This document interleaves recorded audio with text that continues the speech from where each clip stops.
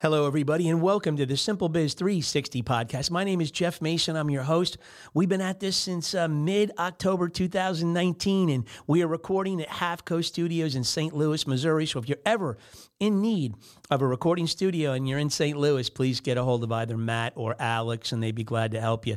So we're in the throngs of what we call this 3 Business Tips in 5 Minutes series. We take a look at three concepts and just kind of give you something to think about at the end of the session and kind of inspire you to think about if you want to change your company or make some modifications.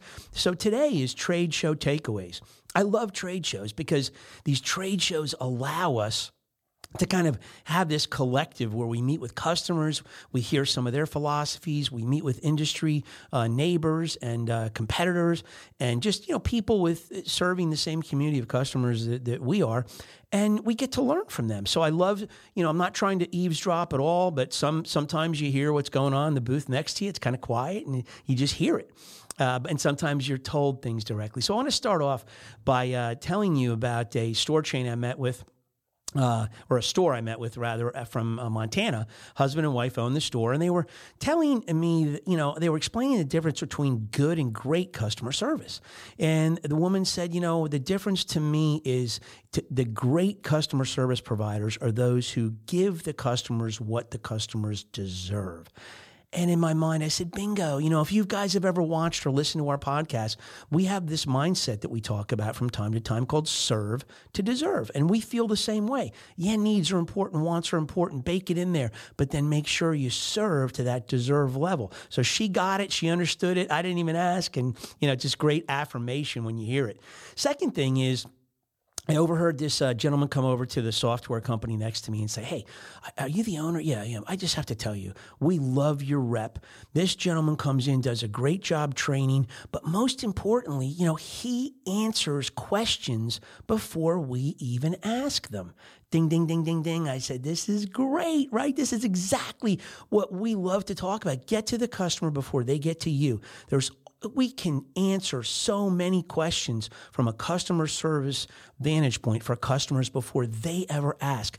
Bake it into your operations, and then you can end up with customers that have that same, good fuzzy feeling, just tingly feeling that this gentleman had, and he went out of his way to make sure that the owner knew that he, as a customer, appreciated that level of service.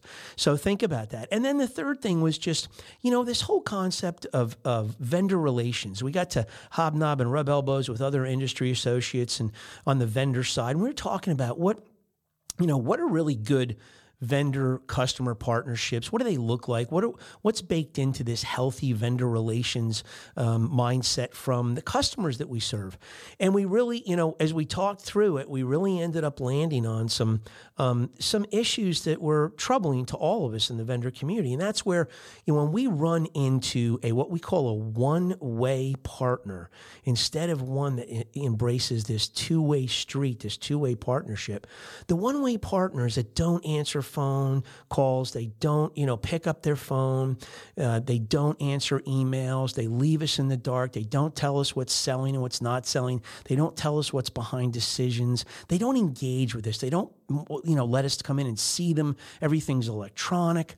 And it's those relationships that are fractured to the point where we as vendors can't give a healthy enough return on investment to that company, where there's so much more that we can give to a partnership that it really embraces this two-way street, this 360-degree vendor relations concept.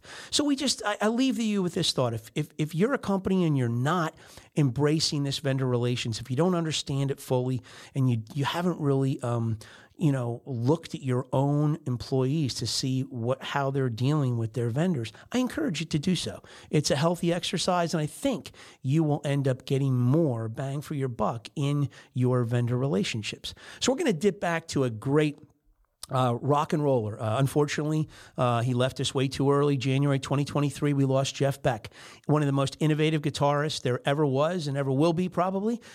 He started with the Yardbirds, followed Eric Clapton, played with Jimmy Page at the Yardbirds, and Jimmy and he got together at the Rock and Roll Hall of Fame a number of years ago. And this is a compilation of three of Beck's great rock and roll contributions. Enjoy it, and we will see you in 168 hours.